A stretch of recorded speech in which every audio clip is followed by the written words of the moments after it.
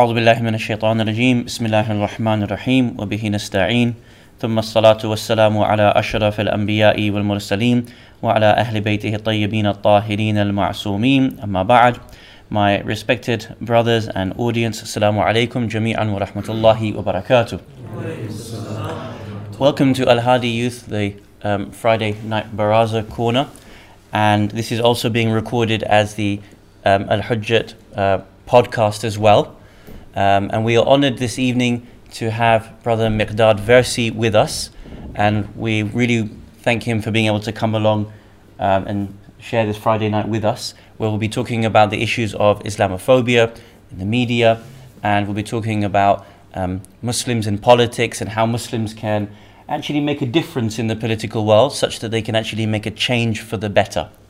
So I don't think Miqdad needs too much introduction, but it befits us to be able to read his bio and be able to make sure that we're aware of some of the brilliant work that Miqdad is doing. So I'll read that, and then I'll just introduce a little bit about what we're going to be doing, inshallah. So Miqdad Versi is a head of public affairs for the Muslim Council of Britain, leading on integration and national security. He acts as a media spokesperson with appearances on BBC Newsnight, Channel 4 News, and all the main news channels. He also writes frequently for The Guardian, Independent and New Statesman, and is a trustee at the human rights organisation Rights Watch UK, whose mission is to promote just and accountable security. He was called the man correcting stories about Muslims by the BBC, given his work correcting false stories about Islam and Muslims in the mainstream media. He organises weekly programmes for his local mosque and is a director of the project team for the Salam Centre, a new community centre that aims to fulfil the holistic needs of the wider society. So basically he doesn't do that much, and he's pretty free most evenings to come and hang out with us is what we're saying. Miqdad, assalamu alaikum. Thank you very much for joining us this evening. Welcome. I should also add that I'd like to think that in your bio that it says that we are friends as well. So that should be a shout out there. So I think it's really great that you're joining us. One of the things that we really want to be doing is helping our community, which has had in some ways, in regards to politics, a narrower experience. And I think that the generation, our generation, the upcoming generation, they're in a position where they cannot escape from politics just because of the way the world is now. And more frequently, we're beginning to see things about politics come from the pulpit. We're thinking about our role as a community in politics.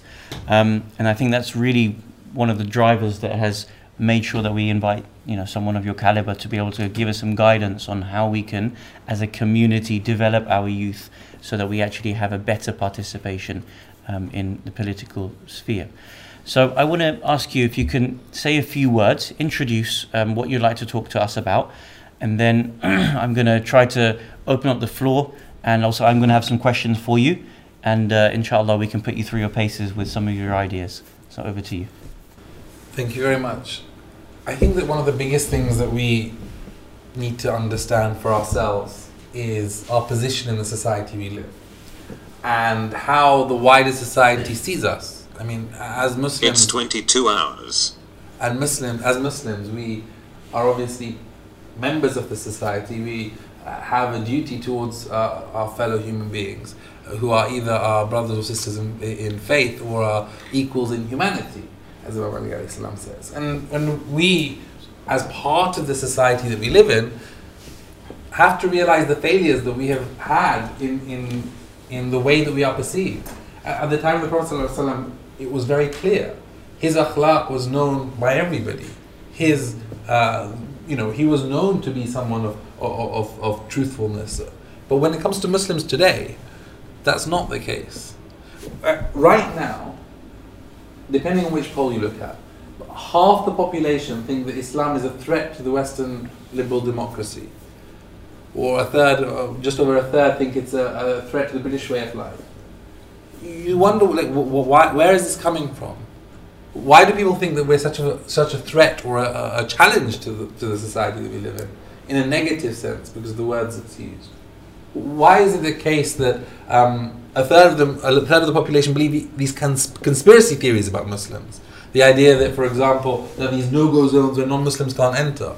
It's not true, it's not real, but these far-right individuals have these views. Why do they have these views about Muslims? And why is it the case that that is very much part, very, very big part of the right-wing spectrum? If you look at the Conservative Party, these figures are increased. Almost half the Conservative Party voters believe that Tommy Robinson, the crazy man who's seen as a far-right extremist, anti-Muslim Islamophobe, who talks about Muslims all the time very negatively, one of the worst, people in this area when it comes to engaging with Muslims. Half the Conservative Party voters think he adds something new to the discussions about Muslims. They look up to him positively in that sense. Half of Conservative Party voters think like that. And it's not even that. Young children, a third of young children think Muslims are taking over England. Well, not really. Let me just ask a question. What's the population of Muslims in the UK? And percentage-wise? 3 million. Sorry? 3 million. Yeah. Okay. So about 5% of the population, give or take. The average Brit thinks it's about more like 15%.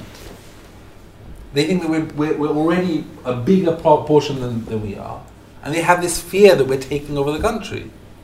And that's a challenge, and you have to see, so where is this coming from, and what's our role in understanding how there are attitudes towards us? Why is there this idea of what people call Islamophobia? Islamophobia basically being a type of racism, in essence, that is targeting us as Muslims and our expressions of Muslimness, our Muslim identity. Why is Islamophobia so prevalent in this society? So what Baroness Saida Warsi says has passed the dinner table test. Why is it so prevalent out there? One of the reasons is clearly because of the way that the media portrays Muslims all the time. And many of us will see this all the time.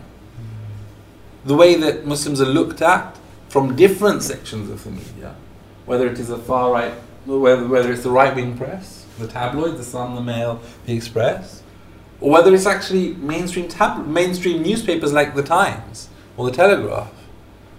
And in all of these different sections of media, there is a very, very great influence from those who have very negative views about Islam and Muslims.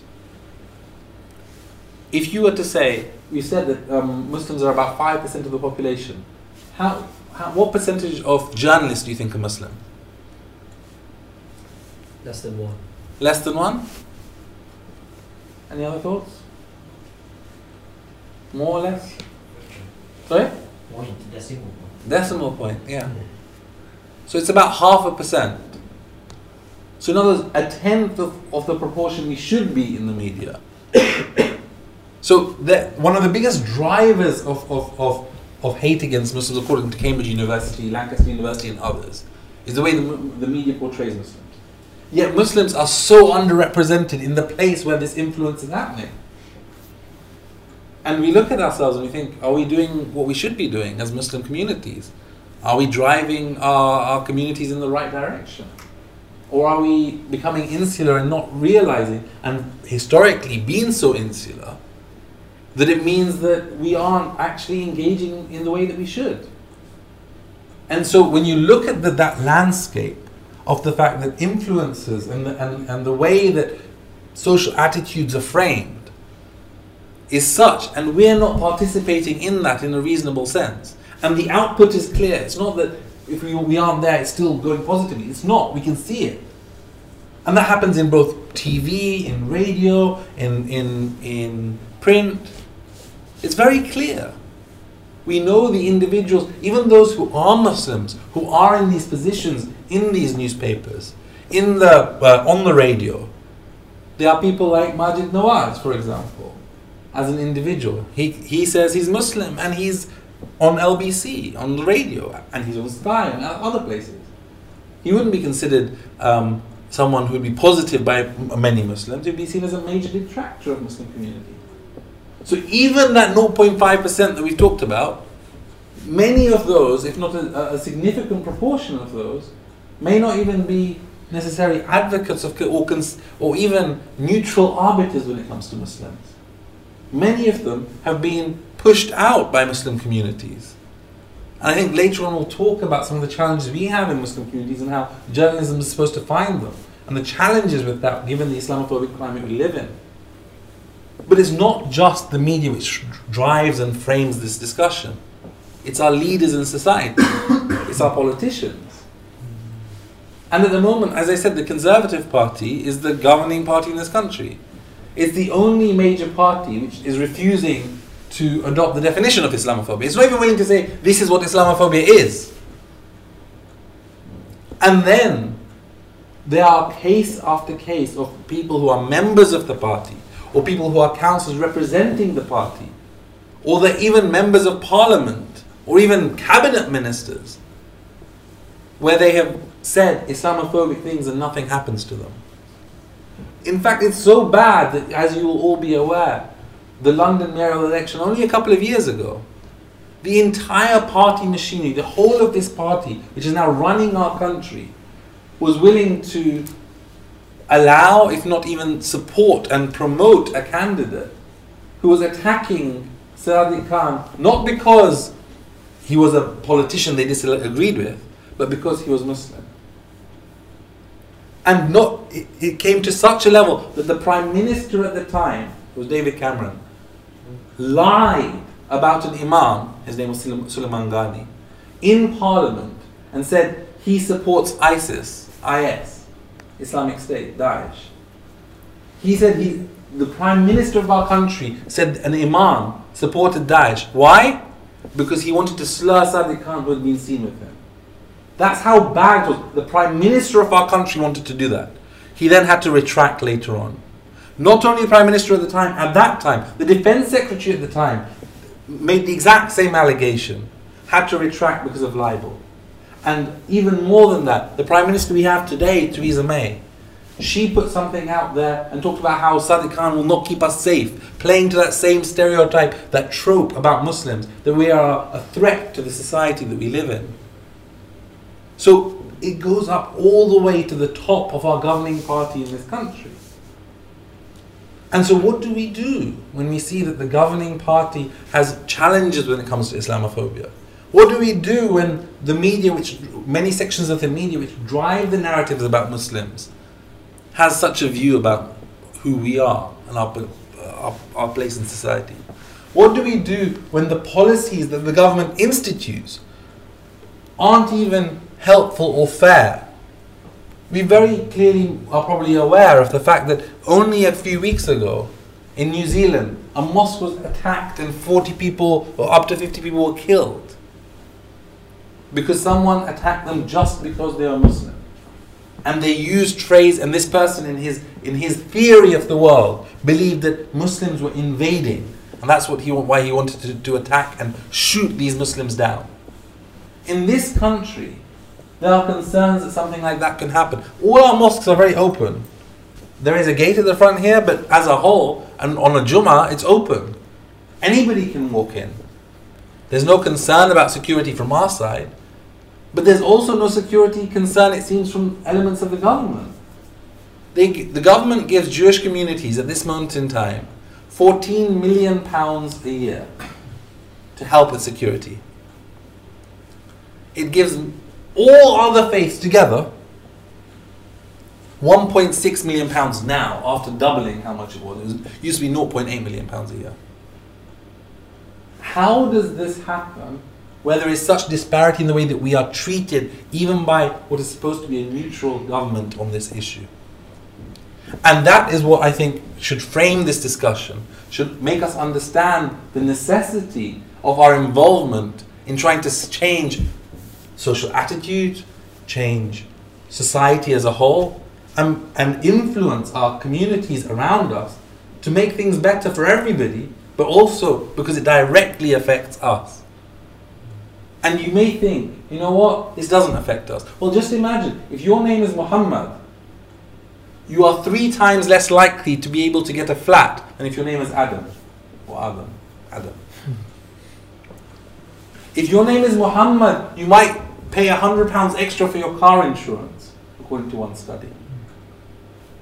Because the reality of Islamophobia is not just the verbal and physical assaults. It's not just the social attitudes. It is not just the policies that come from government. Islamophobia is the discrimination that is structural in our society. That means that if you're a Muslim man, you are 70% less likely to get certain types of jobs than if you're a white Christian. That is the challenge we face. That there is a structural issue, getting a house, getting a flat, buying insurance, actually being involved in any element of society. There's discrimination throughout. That is what racism is, that's what Islamophobia is. And hopefully that sets the scene in terms of the challenges that we face, at least to some extent. And maybe going forward we can talk about some of the ideas of what we can do to try and mitigate the damage that is being caused. Brilliant. Thank you very much. What an excellent introduction. Thank you very much, Mukhtar, for that. So what I'm going to do is I'm going to invite some feedback questions from the audience in a minute as well. And I also want to be able to ask you some questions. We had a meeting maybe a couple of weeks ago where there was a co-ed-led media training course. And Miqdad was the trainer for that. And you grilled me quite well on that day. You put me through my paces, so I want to be able to do some of that back to you as well now, return the favour. Let's place our cards on the table. Let's be open and honest and say if we look at our Islamic literature and some of the language that is there, the kinds of ideals that Muslims have, and the way in which that we imagine the Mahdiyan revolution would be, isn't it fair to say that Muslims are a threat to the West, or Islam proper is a threat to Western values, Western way of thinking? We have a plethora of beliefs that are in open contradiction to the values of a Western society, be it its liberal nature, or be it like more of a very much moving towards atheism, the how much alcohol or promiscuity there is. In its reality, if Muslims were to practice the way Muslims wish to as their ideal system of living, isn't Islam a threat to Western civilization? Therefore, Muslims are also a threat. Are they not wrong to have that fear? No, I think that there are two different things. One is in terms of how people perceive us. When the term threat is used in the context of are you a threat to our society, the idea is, are they going to take us over and take over the country? In the reality of our values in terms of who we are, a big part of our values is about lakum dinukum waliya din. To you is your faith, to me is mine. And there is an element, of course, of that freedom of religion, which is so fundamental, that might say, yes, you may have a different value to what another Brit might have in terms of certain issues. But on the core ideas of what makes the society run, in terms of everyone having a voice to be able to have their freedom of expression, the fact that everyone is able to have the freedom of their religion to practice how they feel, because of the way that you need to have tolerance and respect. In fact, not just tolerance, but respect of those who are different from one another. In fact, going further than that, we believe as a whole in the idea of participating in a democratic system. These are all in today's society as we are right now. Given all of these things, the core ideas of being of care, of respect, these are things that are actually very much shared. And when it comes to when they're saying they are a threat, their underlying idea of why they think Muslims are a threat, and this is what some of the surveys have looked into, show things like some people think that Muslims are grooming white girls and are going to sexually abuse them. They think that Muslims are going to blow the local communities up. They think that Muslims are so apart and different from many of the values that they hold. And on 90% of these types of things, on the core that matters, actually that's not the case. Now, it may be the case that you're saying Islam as a whole is a evangelical faith. It's a faith that seeks to convert others into the value system that we believe in. And in that sense, it's quite interesting to know how that's working in the UK. I don't think that's a massive increase in any sense of the word. There is no current, at least, demographic or real threat to the society. Whether Muslims may want there to be a threat is another question. I don't think that's the case, but there may be some who say, you know what, I want Muslims to take over this country and become... That is not a view of the majority of Muslims. Nor is it the view that when it comes to those who are different, who are not Muslim, it's not their view that it's an ideological question in the way that you are stating. Fine. Their understanding of the word threat may be different. Let's park their understanding of threat. But you said one of our core principles is lakum dinakum waliya din. Yeah. But if you look at the prophetic model, did the Prophet allow idol worship? Or did he break the idols and completely obliterate and ban that way of life? If the Prophet was here today, would he be allowing alcohol or this level of promiscuity? So the reality is that they may be wrong in the type of threat. You know, we're not looking here to go blow ourselves up. But in the reality, if they understood the type of religion that we would want, it would be a threat to their way of life. So for it depends. I don't think... well, this is an interesting theological discussion rather than necessarily a political one, but it's an interesting one nonetheless. But you started by saying that the statistics show... what do you say? It was like 50% of...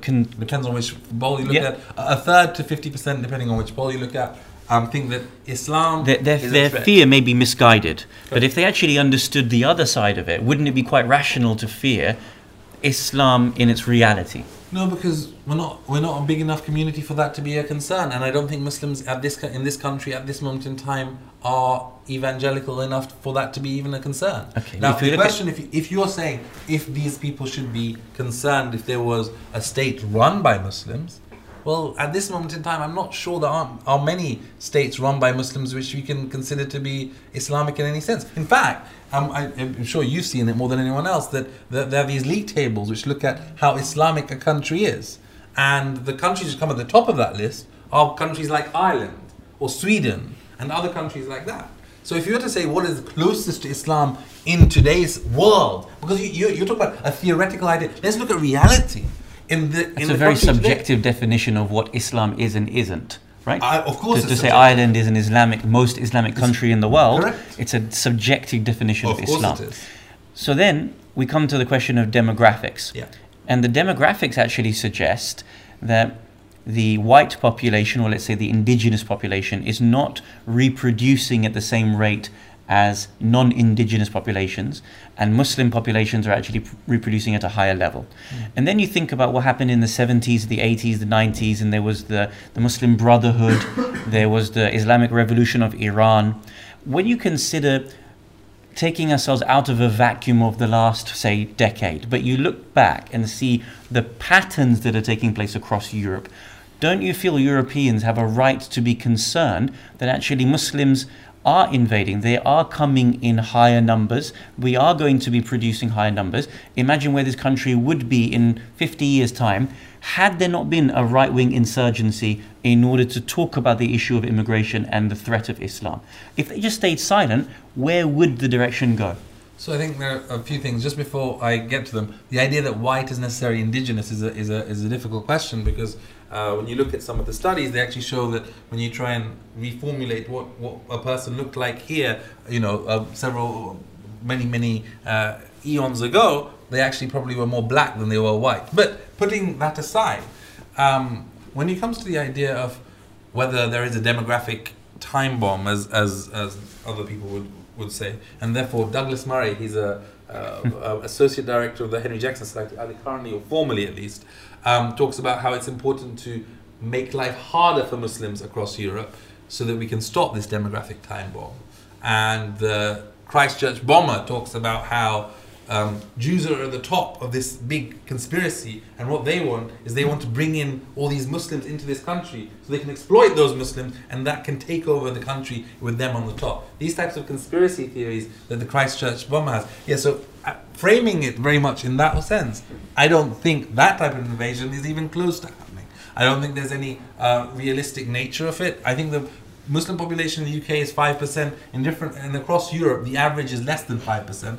If you look at that and you're saying that is our reproduction rate going to mean that we're going to take over this country? Not even close. In every single example in the West, or any place where Muslims have not been a majority, whilst the reproduction rate might be higher when you're a first generation community, when you start becoming second and third generation, actually the reproduction rate starts moving towards the mean, which is the same as everybody else. That's just the reality in most of these different areas. You look in America, Muslims are about 1% of the population.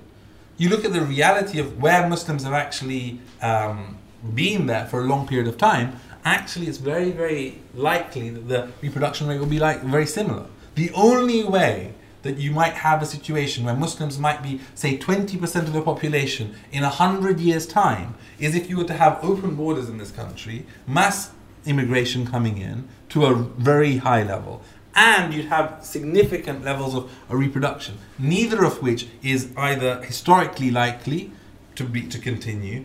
It may happen in one surge, but not continuously for a 100-year period. And reproduction never stays at a high rate. It always tapers off to the mean when you suddenly have communities who are trying to, for example, live in this country. I mean, if you want a house with 3 kids, it starts to get difficult.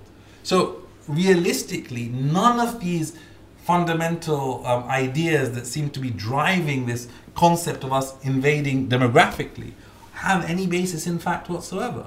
And what we have to realize also is that as Muslims participate in a society, the reality is that these theoretical differences become far less. In 90% of the situations, you'll have some which are exceptions, but they're always exceptions in a broader sense. The core values become much more similar.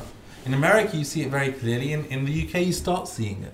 The ideas of freedom of religion, the idea of freedom of belief, the idea that you shouldn't crush dissent because it's different. These types of things, whilst an immigrant community initially may have this idea we need to be insular, we need to protect ourselves. When in the second and third generation, these types of ideas really, really move out, and people become part of the society, retain their own cultural heritage depending on how strongly it's kept, but as a whole really participate. And that's the direction of travel in any immigrant community across the globe. Thank you very much. I'd like to bring in questions, comments. I saw Muntazir with your hand up earlier. It's been answered. Sure, okay, no problem. Please. Yeah, here about Islamophobia now. Has it been more prevalent now since the last 10 to years, the Daesh issues, or has it been just gradually coming up? Now, when you look at Islamophobia, you look at different aspects as the revolution of Iran having played one global part, in fact, the destabilization of Syria, Iraq, Afghanistan, because the media can say something about Islam and show other events around the world, and the layman doesn't really understand, cannot discern the facts from the fiction. Yeah, so it's all about a narrative. And that narrative has been built up through time. That narrative has different manifestations. In 20 years ago, Muslims were actually, we all said we were black. Well, I didn't, I wasn't around at the time, but 30, 40 years ago, people, anyone who was Asian didn't say we were brown, we were different. Everyone was black. There was an idea that it is white versus everybody else, and everybody gets discriminated against based on the color of their skin. After the Rushdie affair, that's where things started changing.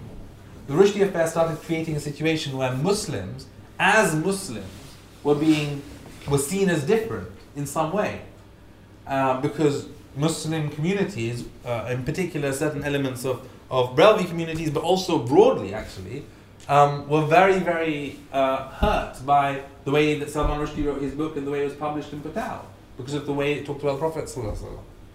And so, because of that, there suddenly became an idea that Muslimness, being a Muslim identity, was different in some senses from the color of your skin, only as the color of your skin. And you started seeing the reality or the formation of a Muslim populace in this country, who may have different perspectives on race, on issues to do that. Now, through time, the way that Muslims were then looked at started changing. Before then, it was more Muslims as a race, and Muslims as another, as not white, as outsiders. As that developed, it started becoming Muslims who have different viewpoints. Muslims who may get involved in different things who are different to us. Muslims who want to, later on, get involved in terrorism. Muslims who more recently get involved in child grooming.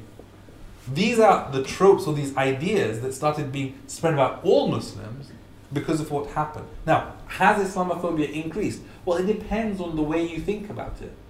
Racism per se, one could argue, has gone down in its very public sense. You don't have as often, although you still do, but you don't have as often people swearing at you on the street, which happened more often before. You don't as often have big signs saying no blacks, no Irish, no dogs, right? No dogs. You don't have those types of signs anymore. So in that sense, things have got better. But and if you look at polling which the government, for example, did and others have done, are you happy with your local community in terms of the way that you engage with your local community in terms of Muslims, for example? Those numbers are quite good in terms of how, in your local area, how people feel. So there are lots of things that are positive that are happening. We have to say, look, we're not France, where overt Islamophobia from all elements of society is hugely problematic. We're not America, where the president of the country is, for all intents and purposes, talks about how Islam hates us and shares things from big far-right groups all the time who hate Muslims continuously, and puts in the Secretary of State and different levels, clear Islamophobes. We're not there. So we shouldn't over-egg something that's happening. But at the same time, it's real, and it's a different type of Islamophobia. As I said, when you talk about Islamophobia, it's a type of racism. So it has 4 or 5 different elements. It's got the social attitudes that people have. It has the sort of polite dinner table racism, which is more the liberal racism that people might say. For example, if someone comes up to you and says, "You're okay, but it's other people who are the problem." The good Muslim, bad Muslim narrative. That is something that actually as Shia communities we're very bad at. We try very often, and we have too many of leaders in Shia communities who try and say, we're the good guys, it's the Sunnis who are the problem. It is atrociously bad. And we have leaders in our Shia communities who, with government, with other people, play that to that narrative. Because we're okay, it's them who are the problem. Now, that good Muslim, bad Muslim narrative is one that the Islamophobes use all the time. Melanie Phillips used it just today in the Jewish Chronicle when she wrote a quite disgusting piece about Muslims. Because she says, oh, the marginalized of the world, they're very good, but it's the others who are bad. No. We have to be very careful about this good Muslim, bad Muslim dichotomy that they try and create about who we are. So there is that social attitudes, there's that conversation, that liberal racism, then there is the actual media racism that happens, that we're aware of. And then you obviously have the hate crime that everyone's aware of, the verbal and the physical assault, and you have the societal and structural discrimination.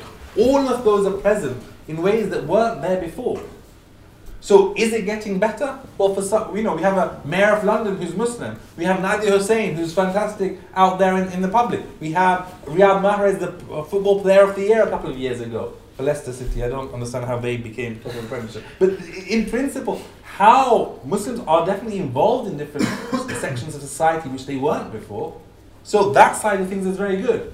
But when it comes to structural issues, it's not good. When it comes to the reality of hate crime going up, it's not good. When it comes to the social attitudes about Muslims, it's not good. So is it better?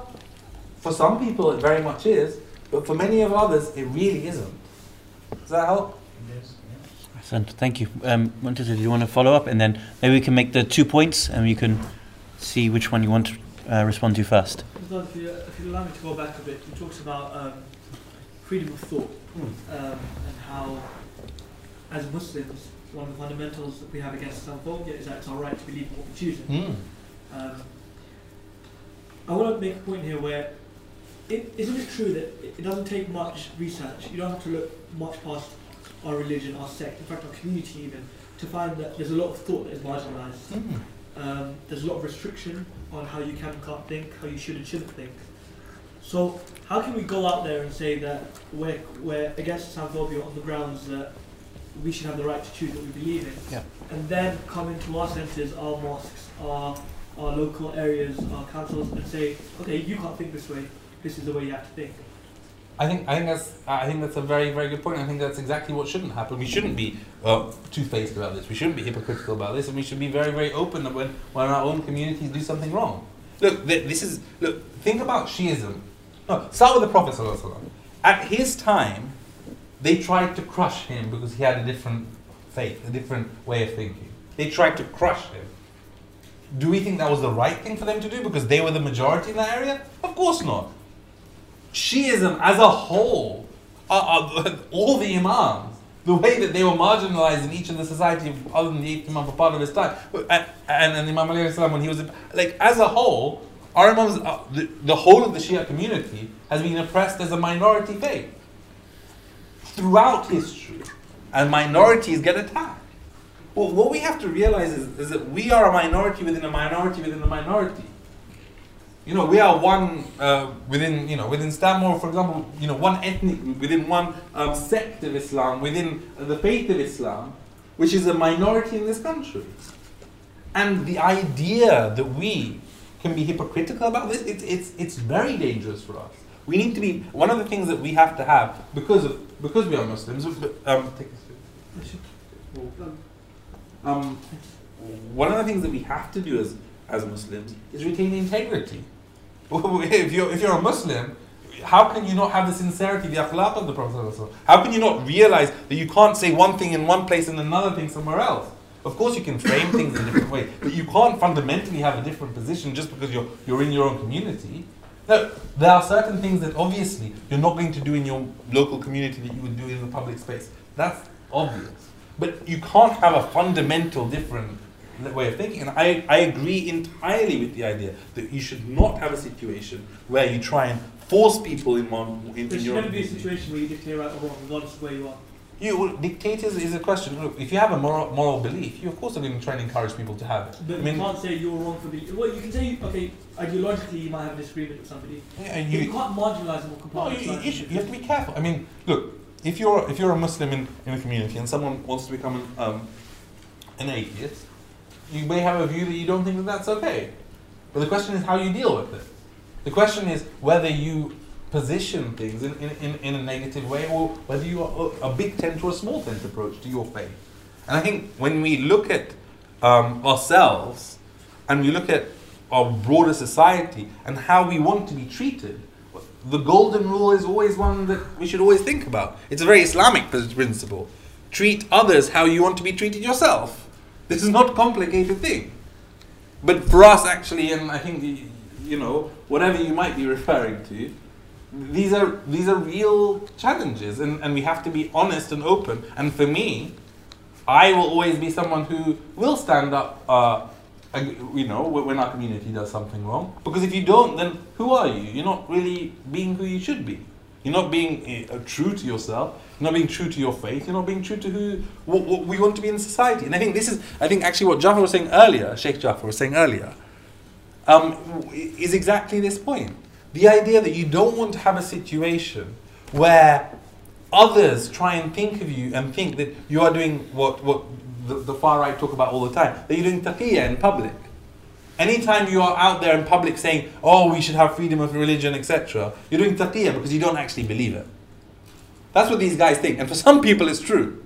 But for the vast, vast, vast majority, that's not the case. And we shouldn't. And we should work very hard to ensure that our public face is our private face. Ahsant.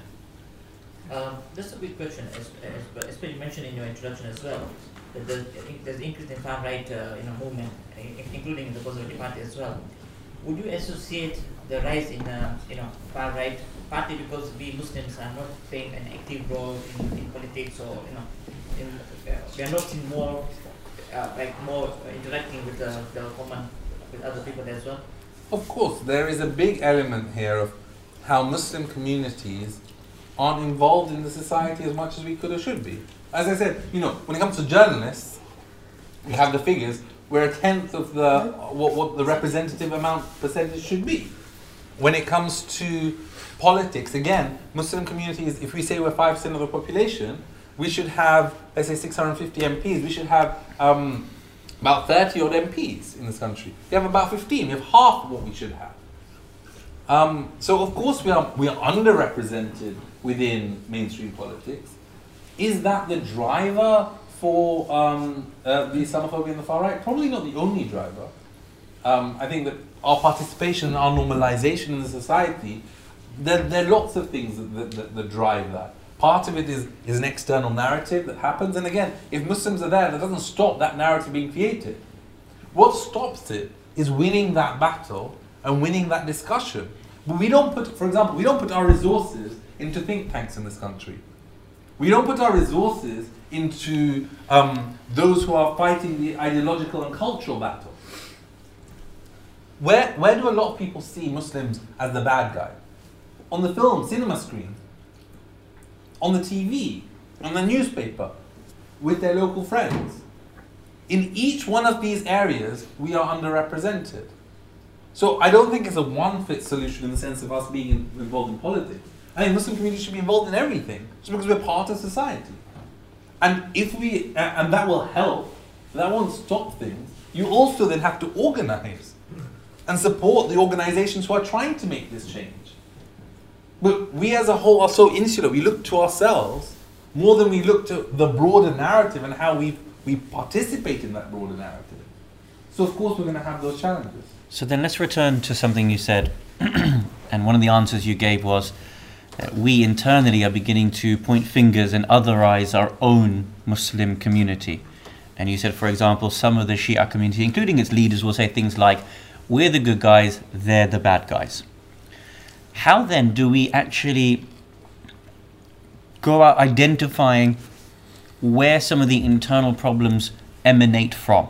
So it's a throwaway comment. We might have different terms, different labels, the Salafiyya, the Wahhabiyya, the Saudis, right? And it's very easy for us to be able to point, for example, at the Saudi clan and say they are the source, theologically, financially, of a lot of the types of terrorism that is done in the name of Islam.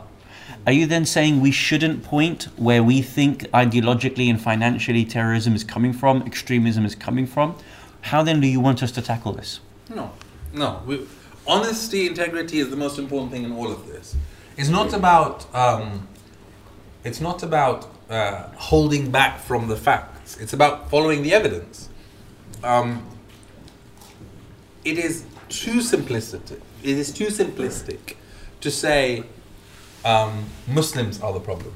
It is too simplistic to say Sunnis are the problem. It is too simplistic. These are all wrong. So it's not just simplistic. It's wrong to say Muslims are the problem. Is it wrong to say the Saudi royal family, the clan, is the source of the problem? Is it wrong to say that? No, it is a source of a problem. Okay, it's a source. Is it wrong then to say it's a source? But then I'm pointing to a certain group of people. No, but this is very important though. If you look at, for example, Regent's Park Mosque in this country, Saudi funded primarily, Iran actually partially funded it as well, but it's Saudi funded mosque.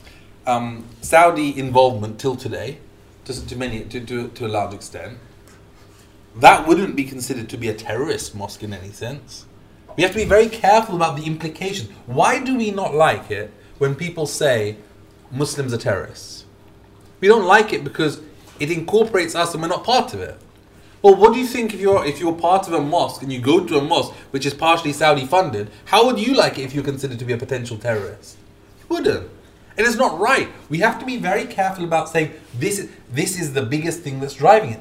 If we start trying to understand where terrorism comes from, elements of it, in the UK at least, may come from Saudi to some extent, but every single one of the terrorists that have taken place in the UK, the idea that Saudi is driving it is just nonsensical. When it comes to the Middle East, we've got a different question altogether. In the UK, we've had Salafis in this country for decades. They haven't bombed stuff. They haven't done anything when it comes to violence. No problem, but then Magdad, they're the good Salafis. What about the bad Salafis? Well, they're the good Muslims and the bad Muslims. That's not the case. So the key point is we care about the violence that emanates regardless of where it comes from. The Salafis, we may have an ideological issue because of the way they think about Muslim or Shias, for example. And Salafis in other parts of the world may be more inherently violent, I don't know. But in this country, historically, Salafis have not been violent in any sense of the word. And even though we may have significant differences of opinion on so many different things, the idea that they are necessarily the problem is just not true. Also, if you look at, for example, Brelvi communities, they have been, elements of Brelvi communities have been involved in massacres in Pakistan. In here, in the UK, it was someone from a Sunni Brelvi background, a different group from the Sunni communities, who attacked someone in Scotland and killed them because they thought that they were different when it comes to the Prophet from an Ahmadiyya community. The idea that there are actually examples of Shia individuals who have attacked mosques because they think they're Sunni. So follow the facts, follow the specifics. Follow the specifics and talk about what it is. If we have direct evidence that says this is what's causing the violence, call it out. But if we don't, and we are making generalizations, we are falling into the same trap that others have been doing when it comes to Muslim communities more generally. So returning to the question that we had previously to you about the door being opened and David Cameron's act of allowing a referendum after what he'd done for a couple of years, going to Europe, trying to negotiate a deal which for whatever reason didn't come to fruition. He then allows a referendum to take place where at least statistically we could say that there was a bubbling up of anti-European ideals. So what we've seen since that, let's start with this point. Would you accept that the act that Cameron did, the Tory party did, was an appeal to the far right in the hope that it could bring far right voters back into the Conservative Party? By opening that door, it then normalized the types of narratives and mixed these two groups into one.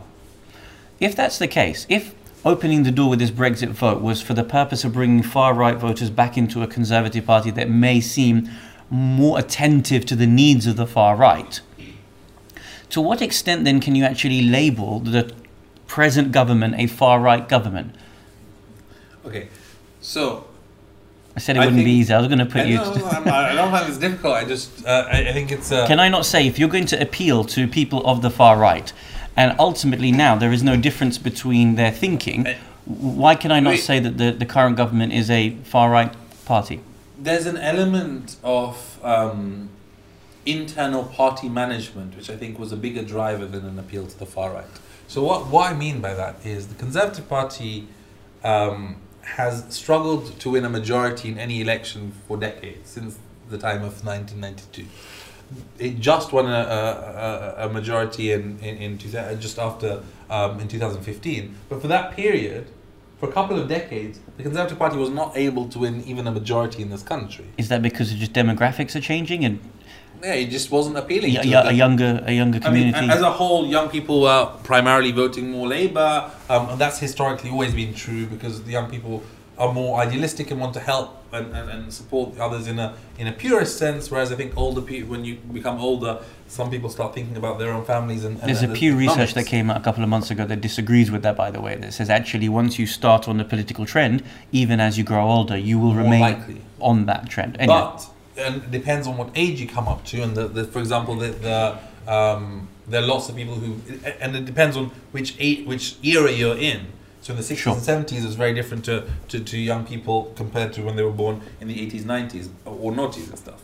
But yeah, putting that aside for a second, I think it would be wrong to consider either this government to be a far right party or even necessarily explicitly. Well, what's the definition of far right? It's using violence, it's scapegoating. But I don't think this government is using violence in that sense. It scapegoats migrant communities, it's marginalizing certain communities, and you're talking about systemic racism being peddled, systemic Islamophobia being peddled. Yep. Now, it may not have violence on its own people, but it's certainly exporting violence to the Middle East through its weapon sales. Those are the hallmarks. Now, in a globalized society, those features are the features of a far right movement.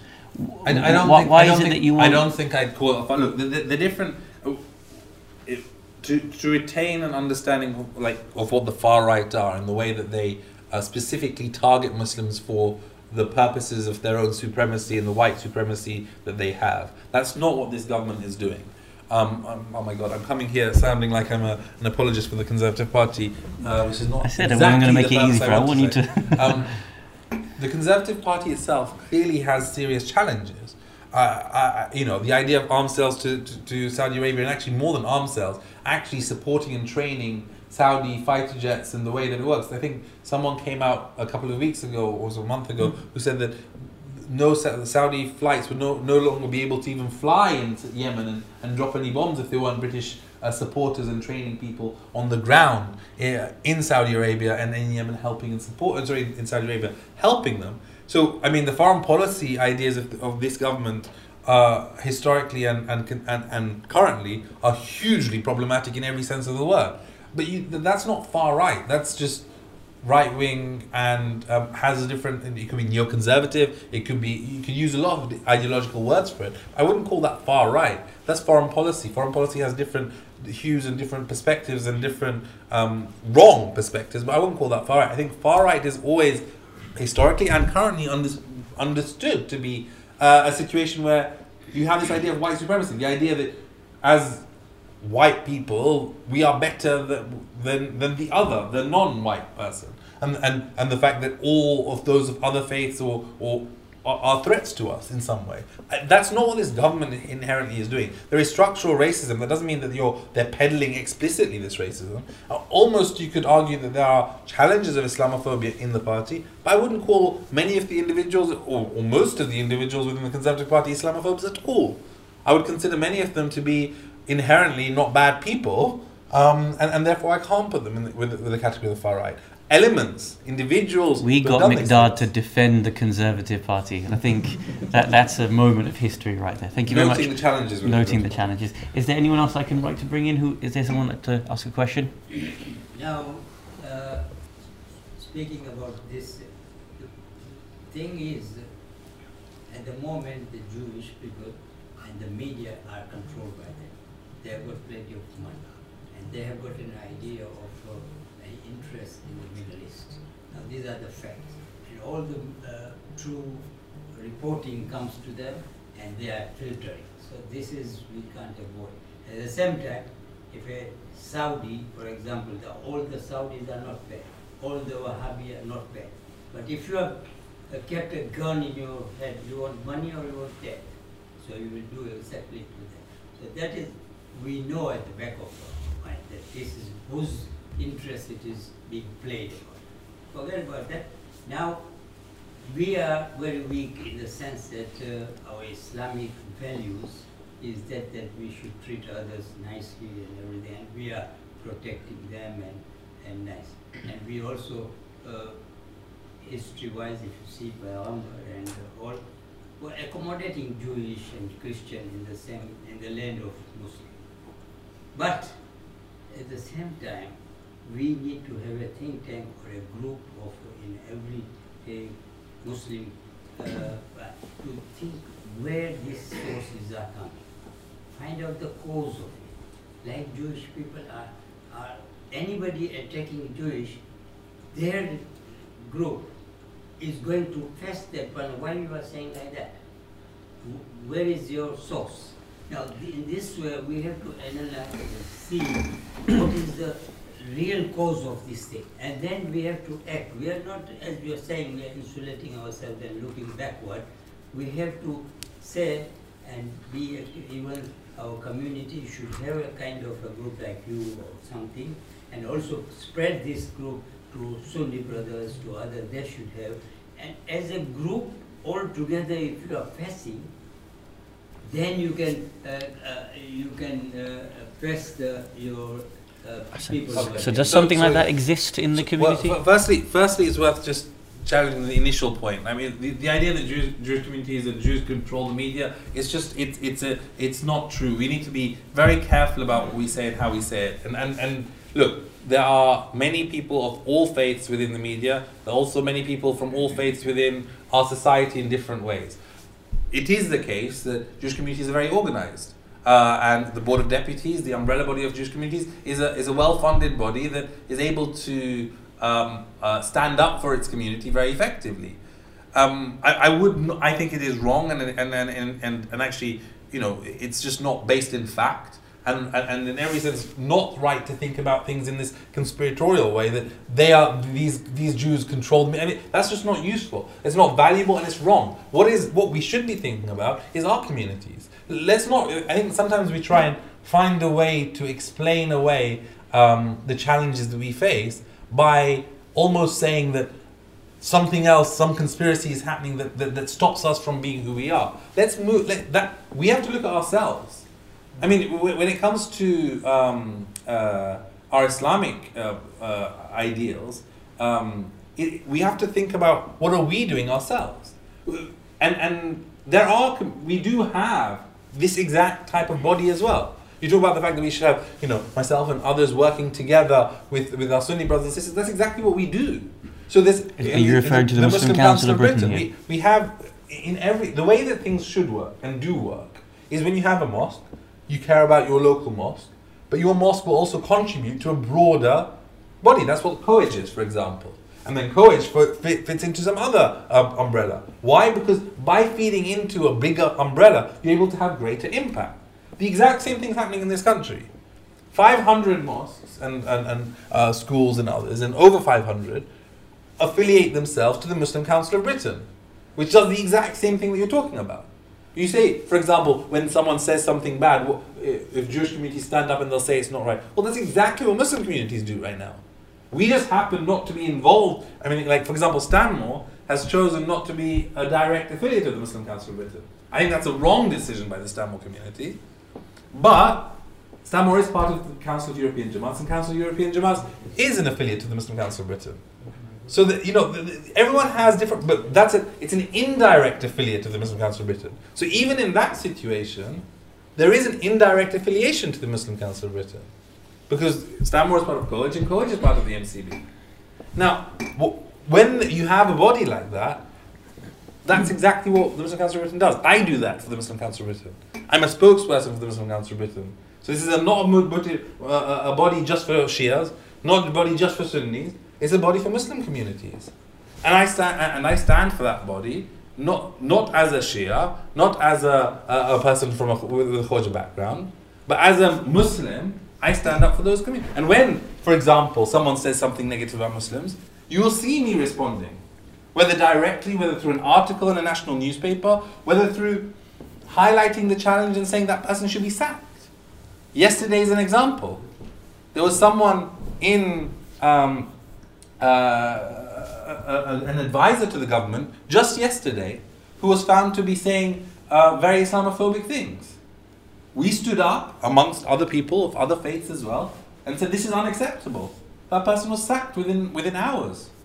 So, people can say that Muslim communities don't do anything. We should not have this idea of hopelessness. We should not have this idea of conspiratorial thinking that others are behind everything. We should look at ourselves. We should say, what are we doing as Muslims to change our own community? Because if we don't do that, the Quranic verse, which Sheikh Jafar will probably remember better quicker than me, about you don't change anyone until you change yourselves. And we are not changing ourselves. So now, we want to produce, not to put too much of an ego into Miqdad, but we want to produce here in this community 10 Miqdad verses. We want to produce 10 Mehdi Hassans and so on and so forth. Now what we behind the scenes with the resident alim, the managing committee, so on and so forth, we're starting to look at an overarching education strategy from cradle to grave. And we're creating certain KPIs for ourselves. And amongst those KPIs, we want to be able to say, we want to be able to produce journalists from the community, people who could go into politics from the community and so on and so forth. What advice then would you give us, strategically I'm talking about, as an education policy, to be able to provide the tools, the training, the pathways to be able to groom our community to be able to produce at that level? So, I mean, we've got resources here. We've got, we actually have 3,500 members. We have 6,000 people in the community that we feed into. How do we strategically create 10 more Miqdads? It's not, So the question is, how do we get people from the community to care about an issue, and to focus and prioritize it, and to think, structurally in an open way? I think very many of us, at least my own, I talk to myself more than I talk to anyone else. Our background is one of insularness, of caring about ourselves first. And that's fine. You care about yourselves, your family, your community. but we have to start thinking about being confident members of the society we live in. We have to recognize that we are not anymore worried about losing our faith because we engage with a Christian and talk to a Christian on the street. That's not a concern for our next generation. It's just not a concern. And we shouldn't pretend and act as if it was.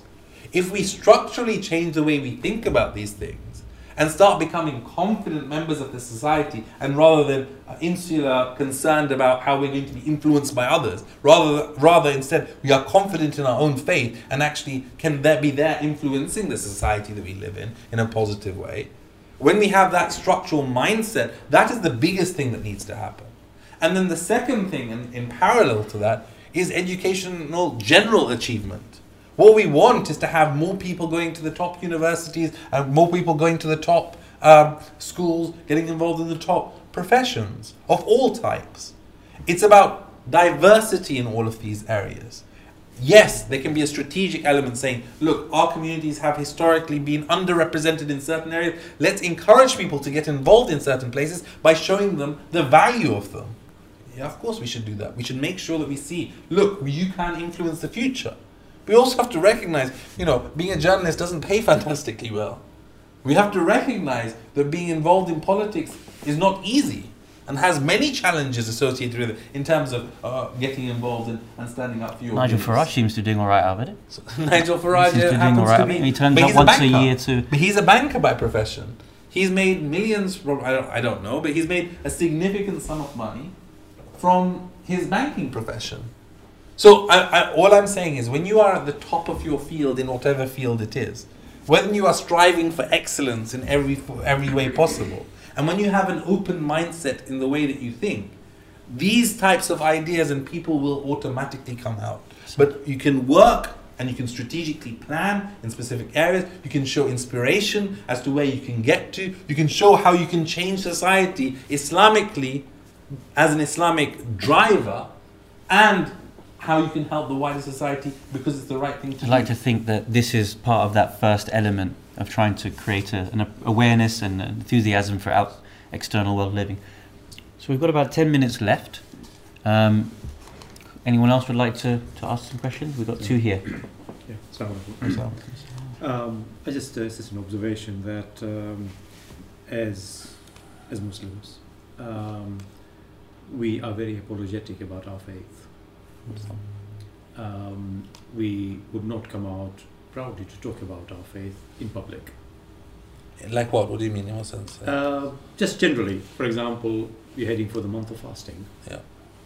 Just have a store in town with literature about the benefits of fasting, why we do it, the historical perspective of it, and we're not trying to sort of self-pity ourselves and saying, oh gosh, we'll have to be fasting for 18 hours, etc. None of that. This is a benefit that we fully embrace, the physical, the spiritual benefits of it. I'll give you a small example. I live in a small place 30 miles away from here, and we do it 3 or 4 times in the year, where all of us, the Sunnis and the Shias, come together, and we have a store in the market town, and we talk to the public about our beliefs, and they very much appreciate it. And they said, where are you guys? We hear from the media, and we're not getting the truth. And we'd like people to come and talk to us. So they touch on various aspects. We know we're talking about fasting, but they'll move into grooming. They'll talk about Islamophobia. They'll talk about violence in different parts of the world. And it's nice exchange of views, not to get excited, not to get very heated up, but just thought-provoking views. So again, in the training of the media we talk about is how to answer questions, members of the public. They are very thirsty for knowledge. They're very thirsty for faith. And just a couple of months back, we're the first white person actually convert to Islam. He said, I never knew all that you're telling me about. So coming to the point, I think we're very apologetic. You need to come out, you need to be well equipped about knowledge on Islam and talk to people about it. I think that's true. I mean, being confident in who we are is a vital part of the next generation. We need to be comfortable with our faith, and I think sometimes we have to look at our own, Madrasa Elizabeth is what we do. Are we training our young children to be confident in our faith in every way, in terms of being able to take these challenges in a public setting? And these are all difficult challenges. There's no easy answer to this.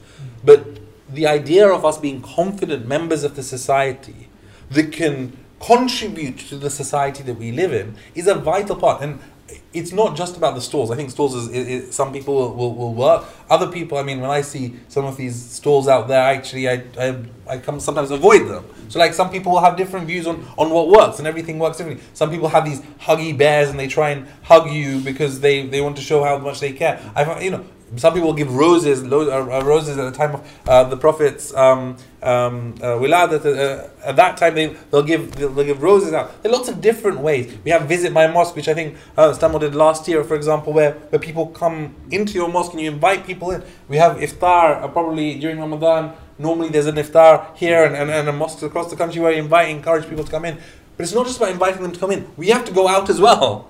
We have to go into our local churches, our local synagogues, so we can participate. It's not just about everyone coming to you. It's about recognizing the value that we can gain from the society and what we can give to the society. And I believe that will only happen through confidence. Through us recognizing we are not all inward looking. And so of course we have to think about our community. We live in a community. Of course we have to strengthen our community. How can we not do that? Well, we can do that already now. We're good at that.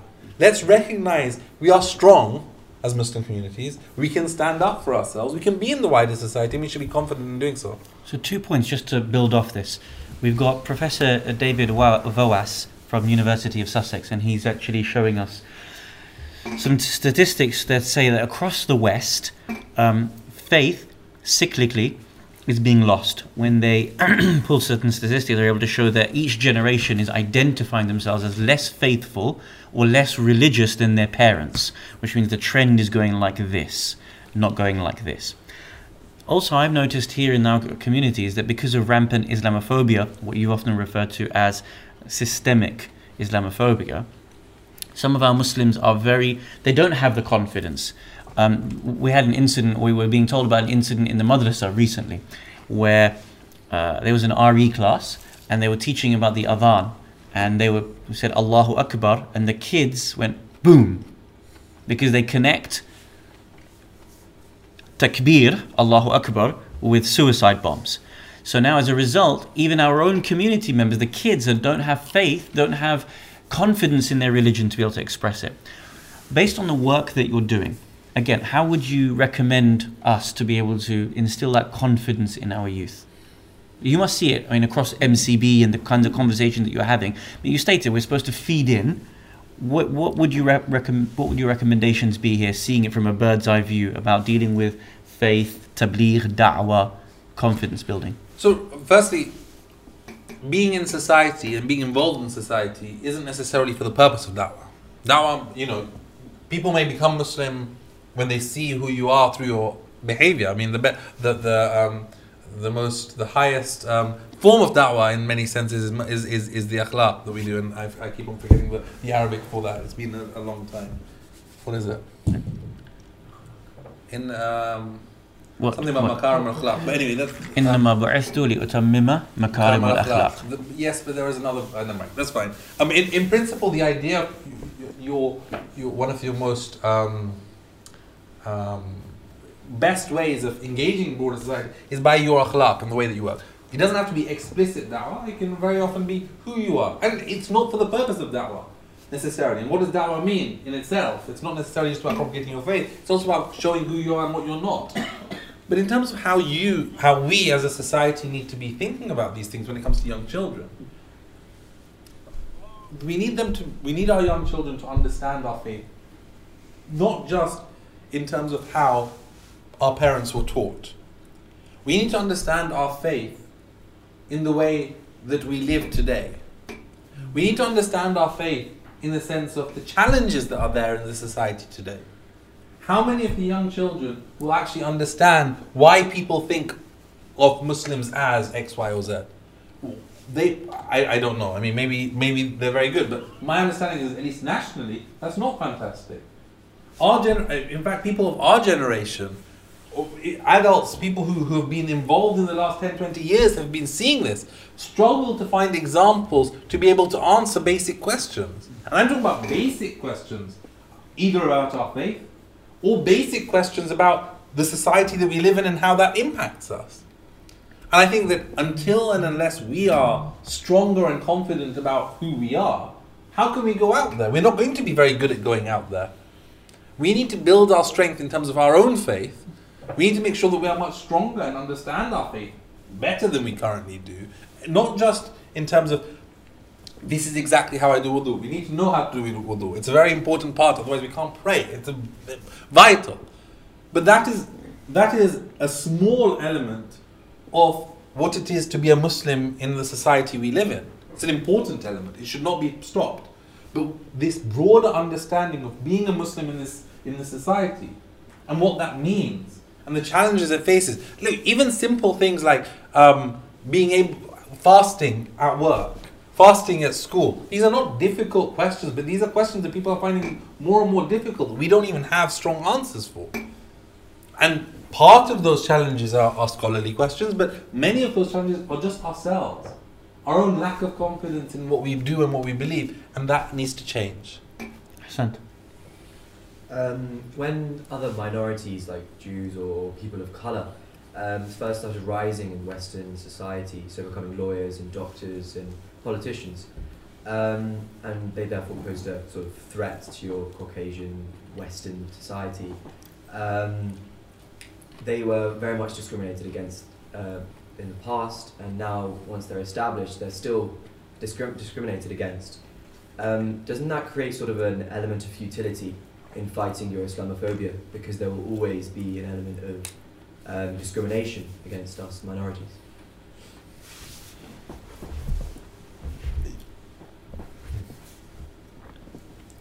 There will always be discrimination, but we have seen that certain elements of discrimination through time have gone down.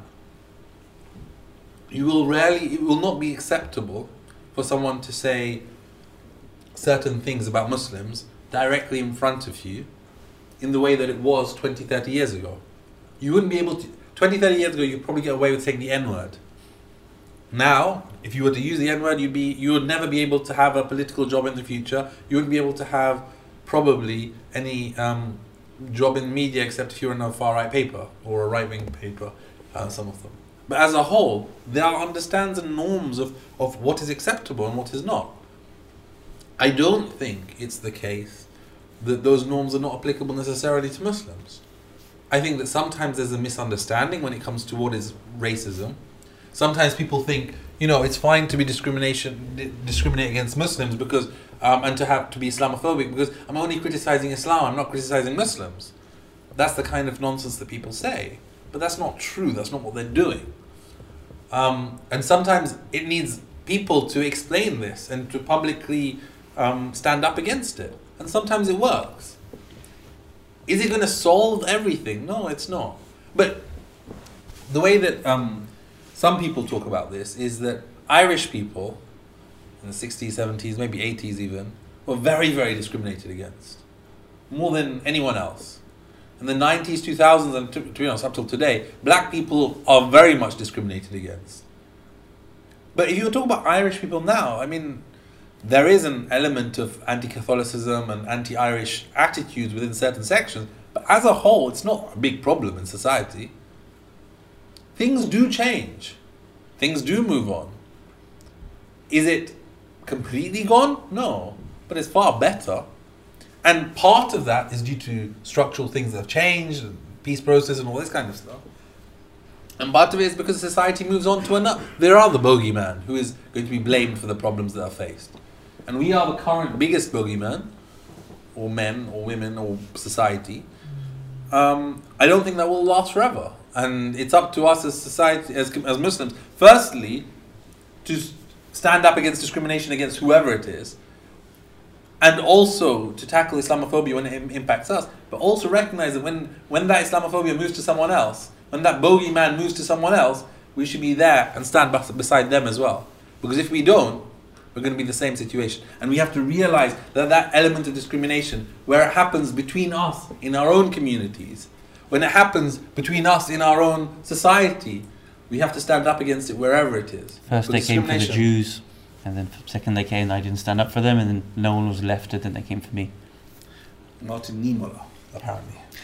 So my last question, and I'm going to propose to you that we all here should be joining the Conservative Party. Give you my rationale behind it. If you look at someone like Roger Scruton, who's a leading English political philosopher and writes extensively on the history of conservative values, if you look at traditional conservative values, they are things like family values, they are things like upholding positive tradition. And to my mind, the Conservative Party has departed from a lot of that. And there are certain ways to make a measurement and a barometer of that. So, for example, the issue around the new RSE syllabus that will be coming in from September 2020, or some of the things around racism in the community, or moving away from family rights and so on and so forth. So, if we want to bring the Conservative, firstly, it should be that we would identify ourselves with the Conservative Party more than the Labour Party traditionally, but it's moving away from that. And in order for us to be able to bring the Conservative Party away from Islamophobia, away from racism, away from an appeal towards the far right, and so on, we should be joining the Conservative Party. Would you say, if you had to pick one right now, and you said our youth, our community should be joining sides with one, promoting one, should it be going for the Green Party? Should it be going for the Conservative Party? Should it be going for the Labour Party? Where would you want us to be sitting in the political spectrum? I don't think we should be, or Muslim communities should be beholden to any party. I don't think Muslim communities should all be voting one way. I don't think Muslim communities even believe or align with any one party in everything, in any sense. In fact, I believe Muslim communities themselves are so far and so much more diverse than that even to be potentially possible. You have Muslims who will rightly or wrongly prioritize education and health for everyone far more than they prioritize other issues. And for them, maybe the Labour Party might be the most important place.